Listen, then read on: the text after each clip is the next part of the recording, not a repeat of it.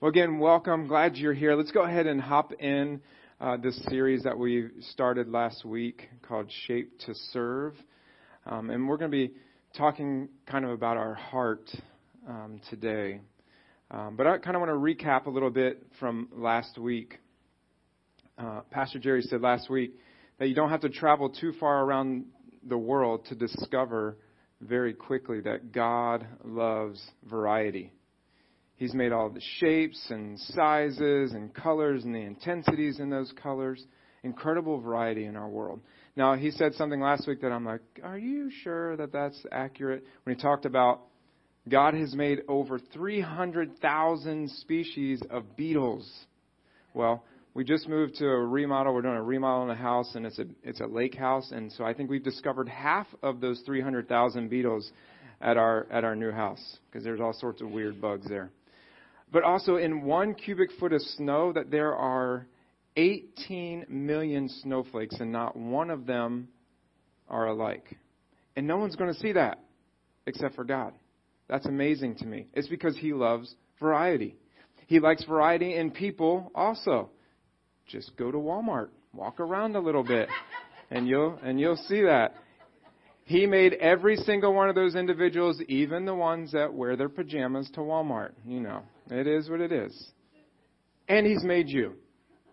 So He does love variety. Just, like I said, look around. And that's the cool thing about God is that He didn't make us all the same, that we're all different. And that's a good thing. Now, kind of our theme verses in this series, one of them is Isaiah 64:8, which says, "You, Lord, are our Father. We are nothing but clay, but you are the potter who molded us." And then we're going to be looking at how God has molded, how He has shaped each and every one of us. And then Psalm 139:14 says, "Thank you for making me so wonderfully complex. Your workmanship is marvelous. How well I know it." Now, we heard last week as Pastor Jerry was talking, he taught us 3 important truths that come from this scripture. And I just want to recap those again. Those are on your outline. But they're just there because I thought they were pretty important to share again. 3 important truths from the scripture about you and about me. And the first one is that I'm unique. You are unique. There is nobody in the world that is just like you. There never has been. There never will be. God does not create carbon copies. He makes us unique. Even people who are identical twins have differences. There are differences in identical twins. But have you ever thought, why did God make you different from every other person who's ever lived? You ever thought about that? Why did He go to all the trouble? Well, I believe it's because God wants you to know how much you mean to Him and how much that He loves you. And He, so much so that He said, I'm going to make you exactly like you, and there will never be anybody else just like you. I think that's pretty amazing. He was just saying, this is how special you are to me, that you matter to me, that you are unique. So I'm unique, but also I am wonderfully complex. If you're married, you've already figured that out. At least your spouse has already figured that out about you. But we are wonderfully complex. And the fact that we are so complex, many times we can be a mystery to ourselves. Like we're wondering, why do I say the things I do? Why do I feel the way I feel at times? And it can surprise us that we feel a certain way. We've all said something like, why was I thinking that? Or why did I feel that way? Or why did I do that thing? And what we hope kind of through this series of this will shed some light on that to help you discover who you are and who God made you to be, to kind of help understand maybe this is why I do the things I do or think some of those things. Again, because we're complex, we're unique. And sometimes we have to admit, I just don't know why I feel the way I do or say that or think that. But God does. And God wants to help you because you are unique and you're wonderfully complex. And then the third thing is this, super important, is I was shaped for a purpose. You are shaped for a purpose. God created everything on the earth, in this world, He created for a purpose. That includes you. You're not here by accident. I don't care what anybody's ever told you. You're not here by accident at all. You're not just taking up space. God made you for a reason. You are you for a reason. He designed you. You are His idea. And actually, the Bible says that He formed you before you were even born. He was already decided who He wanted you to be, and He was creating you and forming you before you were even born. And it says, the Bible says very clearly that you were purposefully, personally, orderly planned by God. That should be some of the most encouraging news that you even hear this morning. Is that you are not an accident. You are here on purpose. And God designed you on purpose. His loving hand made you exactly the way that you are. You're not an accident. I mean, He took the genetic code. He put all that together. Your parents, all those, the DNA and everything to make you exactly who you are. To shape you, to be who He wanted you to be. He made you unique. You're a factor of your abilities and your personality and your experiences. And that's what, to summarize that, this is what we talk about in our 301 Ministry Matters class, is we call it SHAPE, SHAPE. And they all mean something. It's an acrostic. So God has given you spiritual gifts. That's what Pastor Jerry talked about last week, that He's given us all spiritual gifts as believers. But not only that, but He's given you a heart, your heartbeat of who you are, what you love to do, what you're passionate about. God has also given you abilities, personality, and your experiences in life. And all 5 of these make up who you are. So today I want us to look at the second one, and this is what we're going to focus in on, is the heart. The heart that God has given you. And we're calling it living your heart's desire. Living your heart's desire, because I need to understand my heart. You need to understand your heart. You need to understand who God has made you to be. The Bible uses the word heart to kind of talk about our bundle of the motivations that we have inside, our desires, our hopes, our longings, our dreams, our ambitions, our affections, the things that we care about, the things that you love to do. All these are composed in that word heart that is talked about in the Bible. Every human being physiologically has a unique heartbeat. No two people's heart beats exactly the same way. There's little variations in the pattern. But the same is true emotionally. We're all different in little ways. Would you agree that there are some things that you care deeply about? And there are other things that you couldn't care less. Like, say, for instance, maybe some of you in here, maybe you don't just, or watching online or in the pavilion, maybe you just don't like dogs, you love dogs. Like, you are a dog lover, like little puppies, like they just melt your heart, little dogs. And do we have any dog lovers in the room? Okay, we have a couple dog lovers. All right, maybe online there's some dog lovers like you just, yes, you love dogs.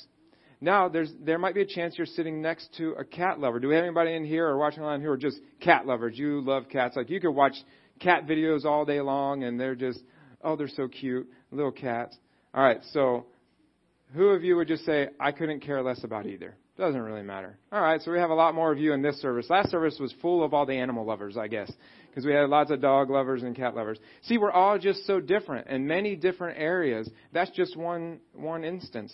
Think about this. Would you agree that those of you who are married someone who is quite different and opposite of you?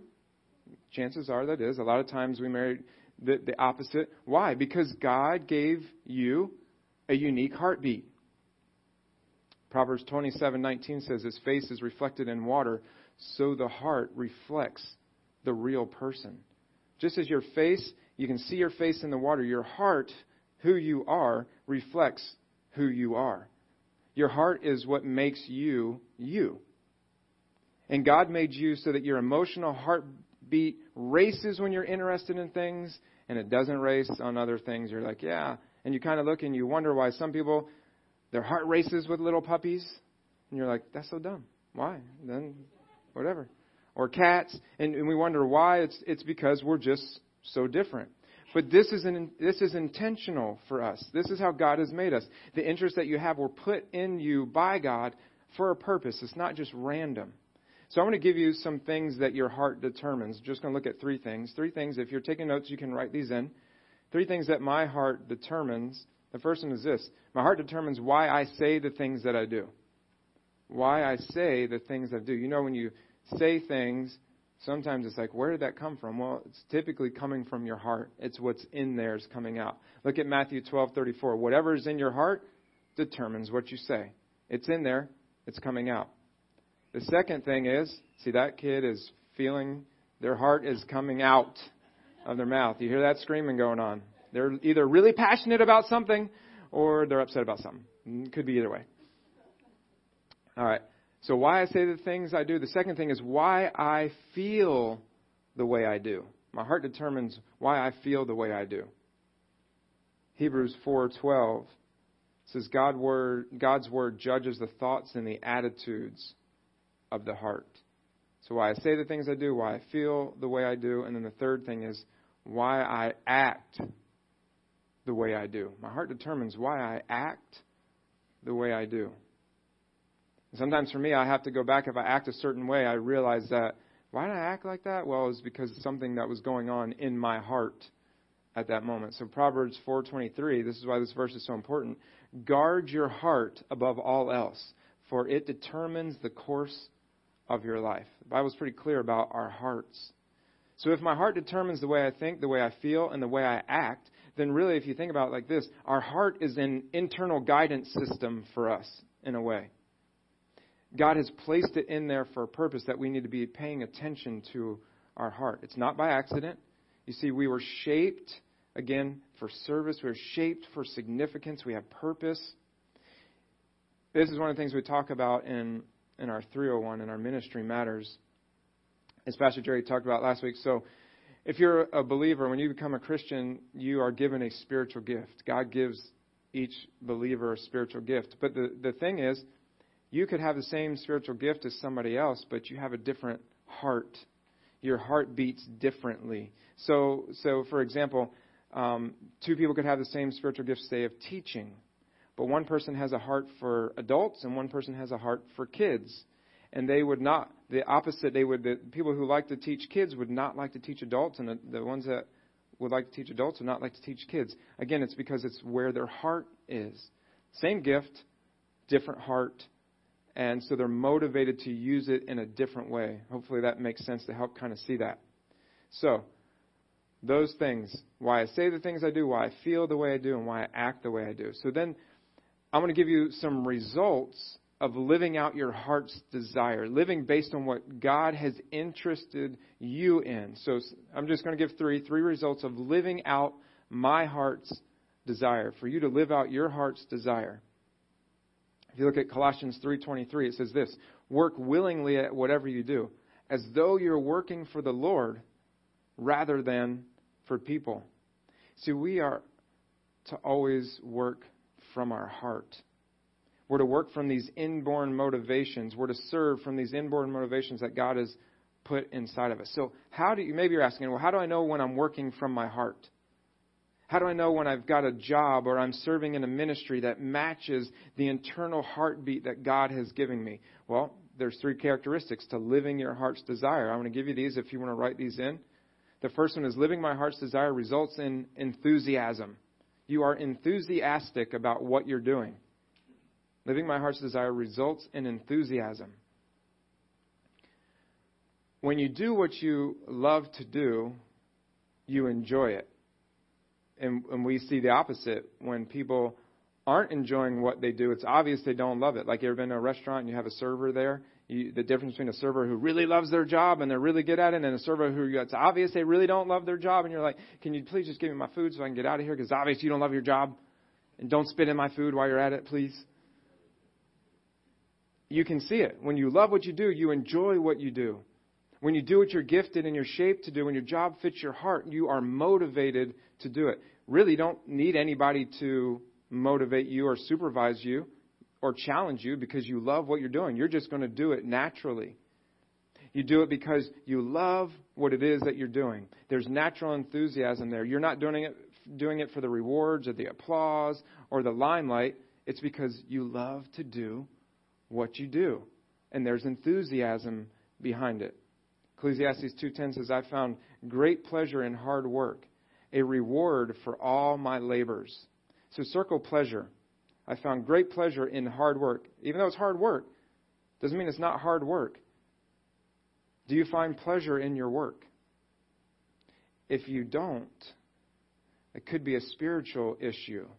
And likely, if you're serving in ministry, if you're not finding pleasure in the ministry you're in or in your job you're in, you could be in the wrong ministry. You could be in the wrong job. See, God doesn't want you just to endure life. You know that? What did Jesus say? I've come to give you a mediocre life. No. He said, I've come to give you life and give it abundantly. He wants us to have an abundant life, to enjoy life.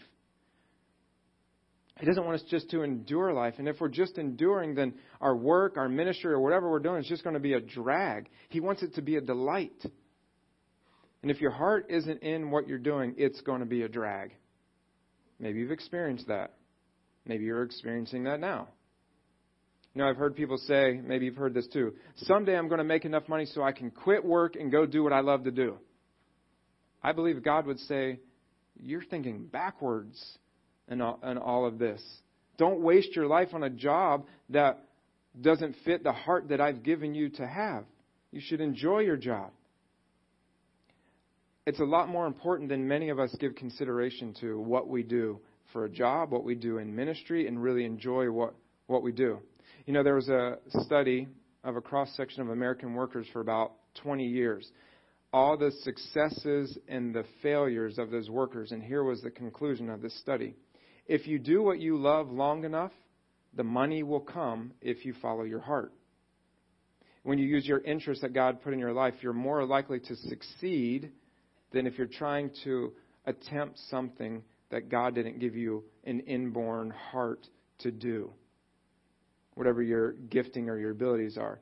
Most of the time, people don't succeed at what they don't like. You got to love it. There may be some people who might succeed, but typically not. You got to love what you're doing. If you don't have a heart for what you're doing, you're not going to do it enthusiastically over the long haul. Second thing, living my heart's desire, if you want to write this in, results in effectiveness. It results in effectiveness.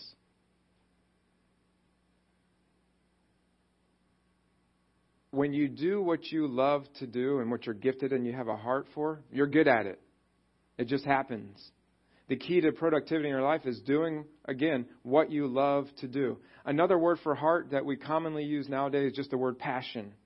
Passion is a motivation to give yourself to an idea or a cause or a person. Passion is neutral. Passion can be used for good or passion can be used for bad.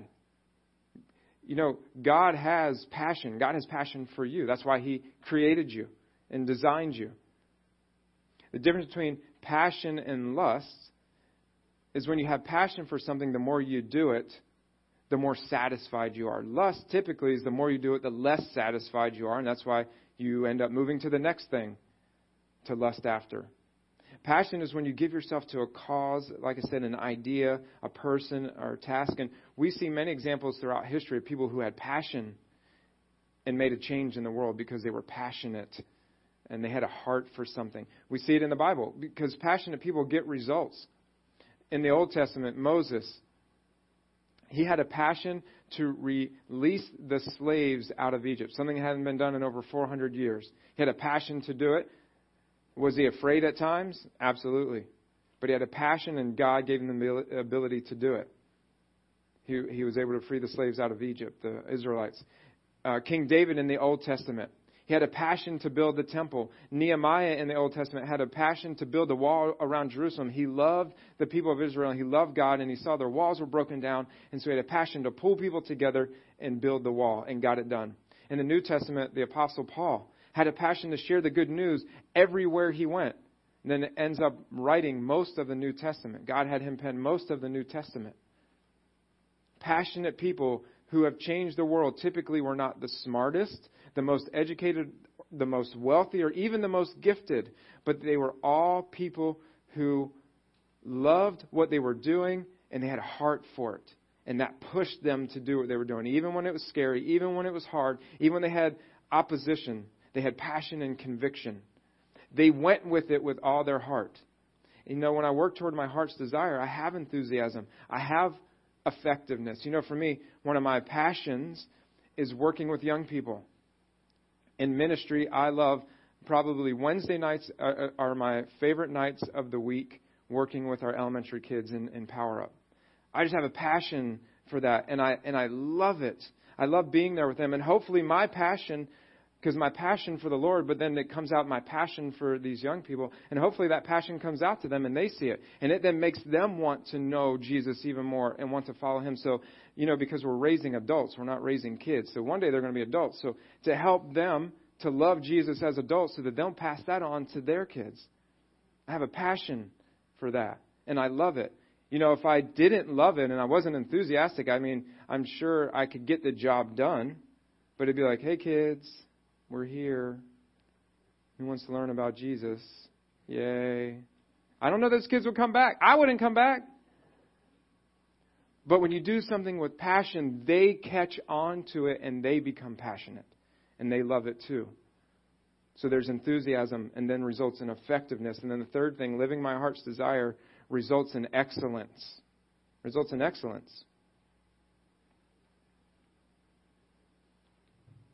When you have a heart for something, you give it your best shot. This is obvious in sports. If you ask the top athletes, whether it's basketball, football, hockey, baseball, whatever, what drives you? The fact typically is they love what they do. Now, obviously, they get paid big income, and that helps. But the athlete that lasts are those who do it because they love what they do. Because their bodies are getting beat up. They got to travel. They got to do all these things. Money is great, but the ones that last are the ones that love to do it because they have a passion. Passion will outlast the profit over the long haul. Again, we see this in athletes. For some athletes, it doesn't matter if you paid them or not. They'd be out there. They'd be out there on that court. They'd be out there on that football field because they love the game. They love to do it. But there are other people, and we all have probably seen those. There's other athletes who all they care about is the praise. All they care about is the limelight. The athlete that holds out for more money when they're already, it's like, dude, you're already making millions of dollars. What do you mean you want more money? You make a lot of money. But if you're doing it because you love the game, it's obvious and you can see it. Because they don't care about the praise, the profit, or the limelight. They love what they do. And when you do what you love, those things don't matter. You have passion. Because you're not doing it for the applause of the people. We all heard of Mother Teresa, or most of us have probably heard of Mother Teresa. She was one that went to the slums in Calcutta and helped the poor. She also helped people that had the skin disease with leprosy and those kind of things. So when she was alive, can you imagine if you went and you asked her the question, why did you spend your entire life in these slums of Calcutta helping the poor, helping people with leprosy? Why'd you do that? Can you imagine her saying, well, I was just hoping that I would win a Nobel Peace Prize one day? No. Of course she did get a Nobel Peace Prize, but I guarantee that was the farthest thing from her mind. She just had a heart for helping hurting people. That's what she did. That was her heart. So maybe you ask this, does everyone have a God-implanted passion? A basic implanted dream or desire or ambition that God gives them? Yes. I believe everybody does. But here's the problem. Hurts, fears, and doubts often bury it so we can't find it. You're a young person, maybe you have a passion, a heart, whatever, and it gets pushed down by somebody else. Oh, you can't do that. You should never even try that. And so it goes away because that's who we were. So maybe that's what it is. Hurts, fears, doubts will bury it. So we always like to make our messages practical. So I want to give you some steps on how to start living your heart's desire. My observation is that very few people act on their interests and their dreams and their desires and their passions. And I would say one of the saddest things, I don't even care what age you are. I would say one of the saddest things is to die without trying to attempt the dreams that God has put in your heart, because that's part of the reason that you're here. You could be the person that discovers XYZ, whatever it is, because God planted that in your heart to have a passion to discover that. And if we don't try it, well, we're missing out. Maybe you have this thing, I've always wanted to do this, but I've never tried it. That's not living to your potential. That's not living to the glory of God, because God has planted that in your heart for a purpose and a reason. So I'm going to give you 4 essentials to how to start living your heart's desire, how to find that thing that God has put in you. These are the steps that I'm going to give you, 4 steps to living your heart's desire. First one I would believe is the most important is this: I commit all my life to Christ. I commit all my life to Christ.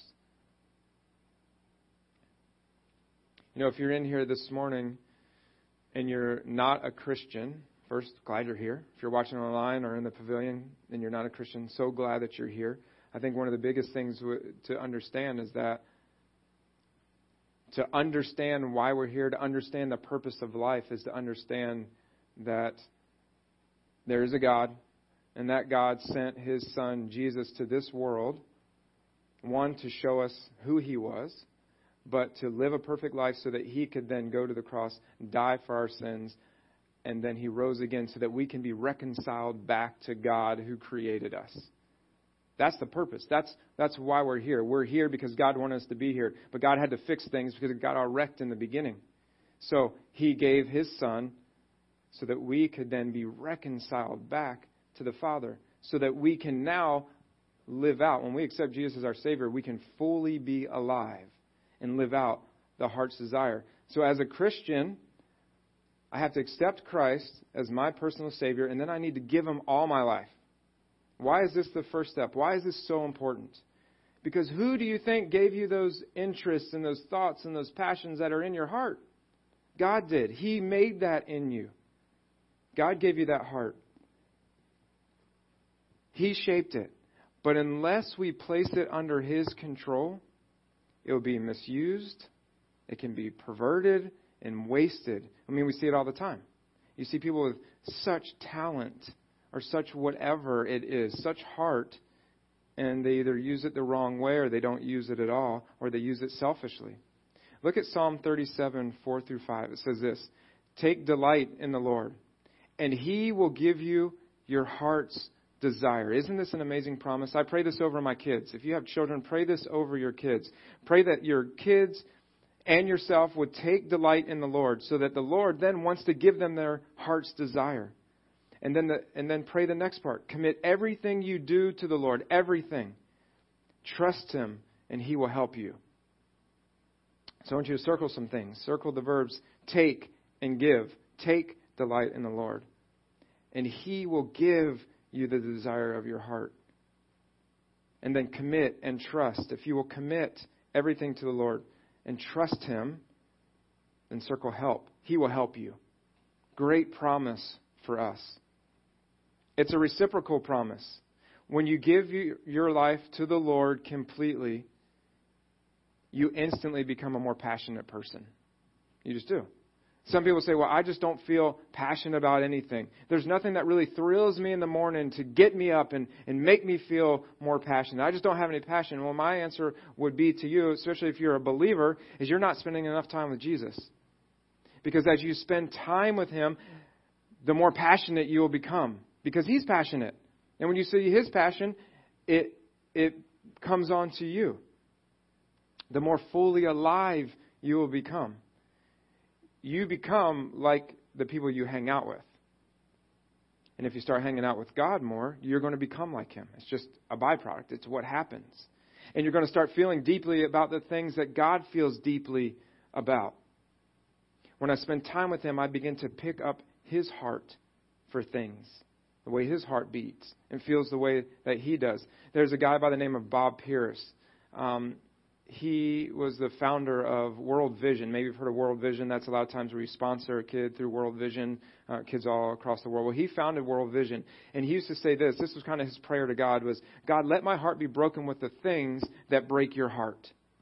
And that's how he got this motivation to start World Vision. Well, I would add to that, maybe for you, is to pray this. Lord, let my heart be interested in the things that interest you. Or let my heart be thrilled with the things that thrill your heart, God. You pray that prayer every day, and I guarantee God will bring those passions alive in your life. So the first thing I do is I commit all my life to Christ. The second thing that I need to do to start living my heart's desire is this. I need to examine what I enjoy doing. I need to then examine the things that I enjoy doing. This is one of the things that we discussed in Ministry Matters in 301, and really this is one of the bulk parts of it, is you will kind of write this stuff out, examining the things that you enjoy doing. So this, for you, even if you're not doing 301 yet, maybe for you it means you go back and you kind of write a personal history. Go back through your life and kind of write some things down. Sit down and make some notes. What are the things that I really enjoyed doing in my life up to this point? I did them well. I enjoyed them. And list particularly like the accomplishments that you've had in life. What gave you a sense of satisfaction when you did whatever that thing was?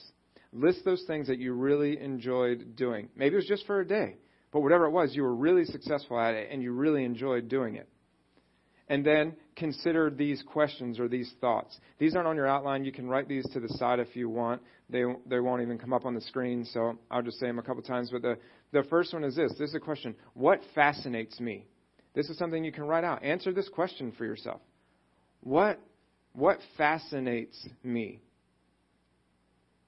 When you're doing the work of your heart, you don't get bored with it.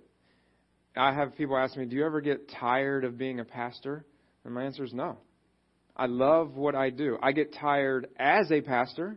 I get tired in the ministry, but I don't get tired of being a pastor. Everyone gets tired. But I love what I do, so I don't get tired of being a pastor. It's my passion. So what fascinates me? Second thing to write down is, what do I really love to do? Have you ever just sat and thought about that? What are the things that you really love to do? What are those things? What do I really love to do? And then write that out. Then another thought is this. I really feel good when, and then fill in the blank. I really feel good when. When are the times in your life where you have felt mostly fully alive? Making a craft? Were you planning a project or doing this event? Or maybe it was you made a sale. Maybe you did a speech, or you planned something, or writing, or cooking, whatever it is. What is it, those things that God has put that interest in your life, and I really feel good when? And write that out. And then the last one is this. I was the most successful at, fill in the blank. I was the most successful at. You may have multiple things. I was the most successful at planning that project. Maybe you had a project at home, or maybe it was a remodel, addition, or whatever it was. You planned the project out, and you did it, and you scheduled everything, and it went great, and you were really good at it, and you were successful, and you actually enjoyed doing that. That might be something that you consider. So what fascinates me? What do I really love to do? I really feel good when, and I was the most successful at. Galatians 6:4 says, pay careful attention to your own work, for then you will get the satisfaction of a job well done. And you won't need to compare yourself with anyone else. Which then brings us on to the third thing that I need to do to start living out my heart's desire is this. I explore my options. I explore my options. See, I would suggest that you expose yourself to all different kinds of work. And ministry. In ministry in the church, expose yourself to different kinds of ministry. We won't lock you into a ministry. If you're like, yeah, okay, I'm going to try this ministry, you go try children's ministry. You're like, yeah, I don't like little kids. That's okay. We won't make you stay there. You don't have to stay. You can go. We won't guilt you into anything. But expose yourself to different areas. Find out in ministry or find out in a job what you really like to do, to find the one that fits. So in a job, think about this in a job. What good is it to get a job that maybe paid good money, but you hated it your whole entire life? Just to get a plaque that you hang up on the wall? Yay, got my plaque. It's like I rode this ride and all I got was this dumb little shirt or whatever it is, or however that is. What good is it to, you have a job that pays you a lot of money, but you hate getting up in the morning. You despise it. That's something to think about. That's not who God made you to be. So I would say you need to find out all you can. Explore your options. Don't compare yourselves to other people. Passionate people don't really care what other people think, what they're going to do. When I first decided or felt called into ministry, I had some people, even some family members, are like, "Are you sure that's what you want to do? You know, pastors don't make any money. You know, they work a lot of hours," which you probably don't think that. You're like, "Oh, what do you mean? You're just here on Sunday." So, but that's okay. You can think that. But, you know, people will discourage you to do the dream, the thing that you want to do. And don't let people discourage you or intimidate you if God has called you to do something, whether it's a ministry or whether it's a job. Passionate people aren't intimidated by the expectations of others. You know, maybe there was that growing up, well, Daddy always wanted me to be, or Mommy always wanted me to be. That's okay. Mom and Dad can have some dreams for you as well, and they can give you input. But you got to do what God wants you to do over everybody else. Listen to what God is telling you. The Bible says get the facts at any price. So how do you do that? Well, I would say read. Even if you're not a reader, read a lot of books on whatever topic is the thing that really interests you. Find that out. What appeals to you? You can interview people from different types of work. If there's a certain type of work or a certain ministry that you're like, I'd really like to try that out, but I don't know, interview people. Ask them questions. You know, when you find people that have the same heart, their heart kind of beats like your heart beats, all of a sudden it's like you have a connection with them. You know, we kind of call that a kindred spirit. Like they have the same passions, you have the same passions, all of a sudden it's like you become friends. Just because you kind of see things, they could be a total stranger, and you see things the same way. It's because you have the same heart, the same mind. So link up with people who are successful and effective in an area that you love, whether it's a ministry or whether it's a job. There's a Bible verse that says, as iron sharpens iron. So find somebody who's good at it. And when you get around people with passion, you start to pick it up. You start to pick up their passion. Have you ever just been around somebody and they're just super passionate about something? And all of a sudden you find yourself passionate about it. You're like, I don't even know why I'm passionate about this. I hated this like 5 minutes ago. But they're so passionate about it now. You're like, I just love whatever it is. Cats. And I never liked cats before because they love cats so much. And you're like, why do I really... I don't know that I really like cats, but they really love cats, so I must love cats. You know, those passionate people make you feel passionate about things because you start picking up. That's why you really ought to choose your friends carefully. You know what I tell young people all the time, you show me your friends and I promise you I'll show you your future. Those people you hang out with, you're going to become like those people. Just the way it happens, even if you don't mean to. So pick your friends carefully. Find those people that have passion for things, and you latch on to that, and you find your passion. Okay, on to the fourth thing to do to start living out my heart's desires is, number 4, is just to then step out in faith. It's a hard step, but it's an important step. Step out in faith. So you commit your life to Christ, giving Him all of it. Examine what you enjoyed doing in the past. Look at all the options and then just go for it. Do it. This is what God made me to be. This is what I'm going to do. Now look, some of you may go home after this message and say, I need to get a new job. Now, I'm not telling you to quit your job at all. Please don't say, well, Pastor Rich told me I should quit my job. No, I'm not saying quit your job. But maybe one of the most spiritual things you can do is now sit down and pray about and ask God, do I need to get a new job? Do I need to find a new job that fits who you made me to be? Because I don't want to be miserable in life. I want to enjoy life and I want to live it to the fullest. So I need you to help me find this job. Or maybe it's a ministry. God, I want to find the ministry that you want me to have. Give me a heart for that ministry or whatever it might be.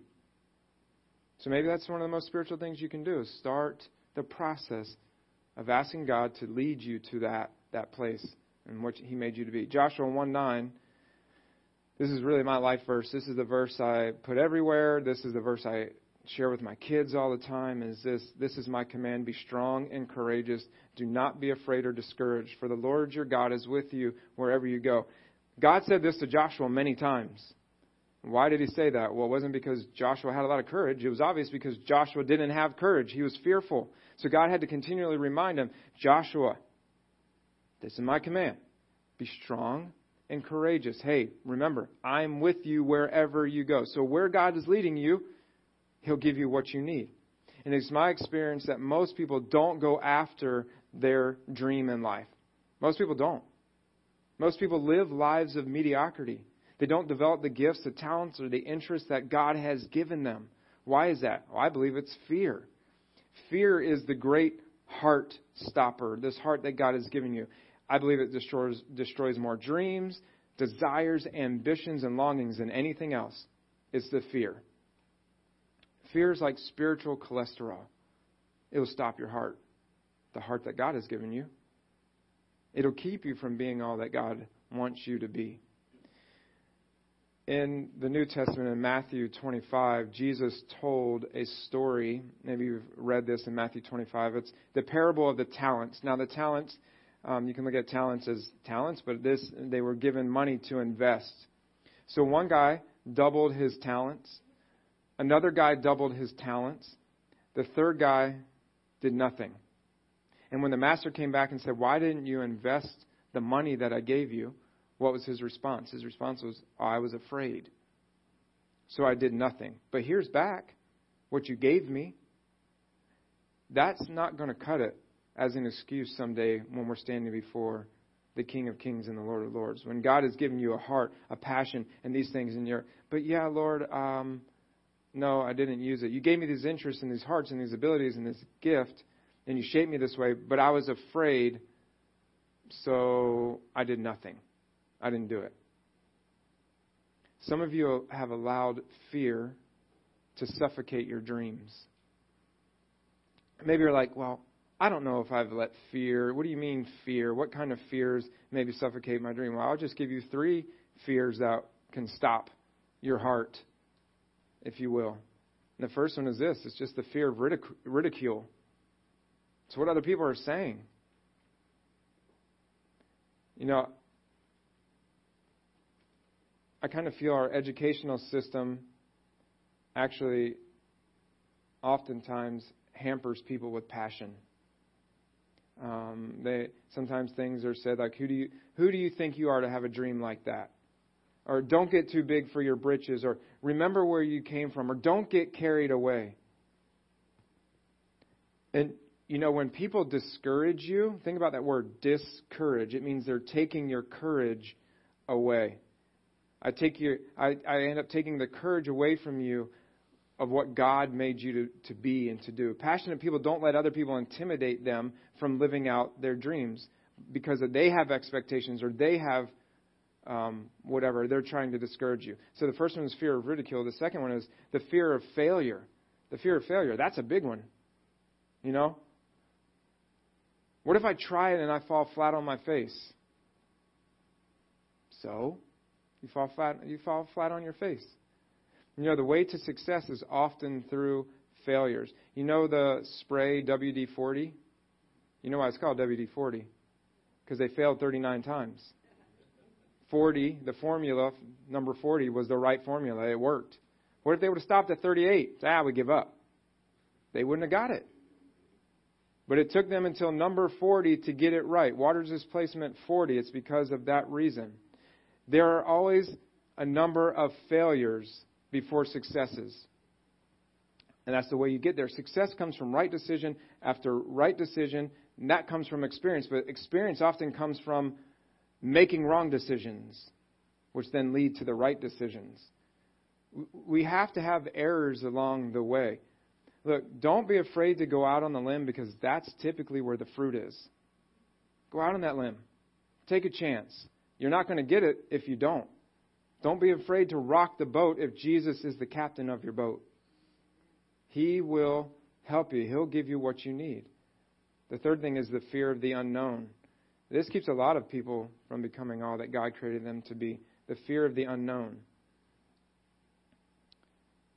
Maybe you've said this, or maybe you've heard it said, but you know, it's that, well, I hate my job, but at least it's secure. Is it really? Is any job really secure? What's that? Yeah. Yeah. You never know. Yep. I'd rather hold on to a job, or maybe it's this thing, I'd rather hold on to a job that I like than to go after a job that I'm not sure that I can get. That's why step number 4 is really just to take a step of faith. When God calls you to there's a risk, when he calls you to that risk, you just step out on faith and you got to trust him. The antidote to fear, the ridicule and the failure and the unknown is just faith. Now, it's a big one to take a step of faith. But we have to expect that if God has planted that in my heart, that he's going to fulfill it. He's going to make it happen. Me becoming a pastor was the last thing that I ever thought that I was going to be. I was sure, God, you had the wrong person. But as I began to move through it, God reminded me, look, I'm calling you to it. I will make sure you have everything you need for it. It's like, if you say so, if I mess up, it's all on you, God. And he can handle that. If it's a God-given dream, he's going to help you fulfill it. Look, Seminole Community Church is an example of that. The answer is we must move against our fears. You know, from the very first service, Pastor Jerry started this church many years ago, and from the very first service, he had to move against his fears. He was, a really young guy, starting this church, didn't have a lot going on with it. I mean, not a lot of people, not a lot of money. It was just moving against the fears. And he was always thinking, am I doing the right thing? Am I doing the right thing? We had to move against those fears and trust that God was continuing to show him, okay, I'm doing the right thing. I'm doing the right thing. I'm doing the right thing. And just keep moving forward from the very first service onward and still to today. He'll often ask us as a staff, are we doing the right thing? Are we doing the right thing? Are we doing the right thing? Because he only wants to do what God wants us to do. And we have to move against fear. Courage is not the absence of fear. Nobody is courageous if they're not afraid. Courage is moving ahead in spite of your fears. It's okay to have fear. Courage is moving in spite of it. You don't base your life on fears. You base your life on what God has told you to do. So move in spite of your fears, whatever they may be. Go for it and take the leap of faith. Philippians 2:13 says, for God is working in you, giving you the desire and the power to do what pleases him. This is a verse you should memorize. Philippians 2:13. For God is working in you, giving you the desire and the power to do what pleases him. So circle power and circle desire. When God gives you a desire, I promise you he'll give you the power to do it. That's his promise. He doesn't give you the desire, the dream, or the ambition to then say, have fun with that. Or psych, I was just kidding. No. He's like, I planted that in you for a reason. I'll give you everything you need for that. Just trust me. I just need you to move and do something with it. Just trust me with it. He'll help you out. He'll give you the power to do it. So step out in faith. All right, so if I can summarize this message in a single sentence, which now you're probably like, well, why didn't you just share the single sentence in the beginning and we could have been done with this a long time ago? Well, then we wouldn't have had all this fun together. So I'll give you this single sentence here. This is the secret of a fulfilled life, if you want to write this in the end. Find out what you love to do that God made you to do and do it for his glory. Find out what you love to do that God made you to do and do it all for his glory. Don't drift. Don't just drag through life. Take advice, again, take the advice of Psalm 37, 4-5, which we read before. It says, take delight in the Lord, and he will give you your heart's desires. Commit everything you do to the Lord. Trust him, and he will help you. You should memorize that verse. Again, pray that verse over your kids. See, as a church, we are personally committed to helping you discover and develop your shape, and then position you in your place in the church to help you be fulfilled in ministry, but also help you find your place in the world that God has meant you to have. Then comes meaning and significance and pleasure and satisfaction and delight if we'll do that. So let's pray and ask God to help us to live out our heart's desire. Just pray this with me. Oh, Father, we're just so thankful for you today. Thank you for the opportunity to meet together as the church. Lord, we don't want to ever take that for granted. It's an honor, it's a privilege to be able to meet together as the church. Thank you that we've gotten to a place where even more people are able to come back together and meet because it's so important. Father, thank you for this message this morning. Thank you for encouraging even my heart with this, and I pray it will be an encouragement to everyone who hears. Now, Heavenly Father, I don't want to waste my life. And I know that there are many here who don't want to waste their lives. Maybe this message has struck a chord in some lives here this morning, or those watching in the pavilion or online. Maybe they've always had a dream and a desire, and they've wondered where it came from. Help them to see that you gave it to them. You gave them this passion. You gave them this desire. It can be used for good or bad, or it can be used for selfish reasons or not selfish reasons, Lord. Help us all to commit our lives completely to you, to examine what we enjoy doing, to explore the options. And then, Lord, may we step out on faith and have courage to live out the life that you've called us to. Lord, I believe there are things out there that haven't been discovered or made yet because someone hasn't lived out their purpose fully yet. Maybe today is going to be the beginning of that. May we step out in faith, and may we be testimonies of your great love for us and the hearts that you have put in us and who you've made us to be. We just give you thanks for loving us, and we pray all this in your name, Jesus. Amen. Awesome. Well, thank you so much for joining us. Thank you for joining us online this morning. Seriously, we're glad that you were part of our online community. If you have any prayer needs, go ahead and drop them in the comment section. We'd love to be praying for you this week. Okay, there's a lot happening this summer, especially with students. If you want to know about all of our student events, pre-K through high school, you can head on over to the website and click events. We try to keep that updated for you so that you know what's going on so you can plan your summer. And that's it. Once again, thanks for being here. We'll be back next week at 9 and 10:45 in person and online. Have a great week.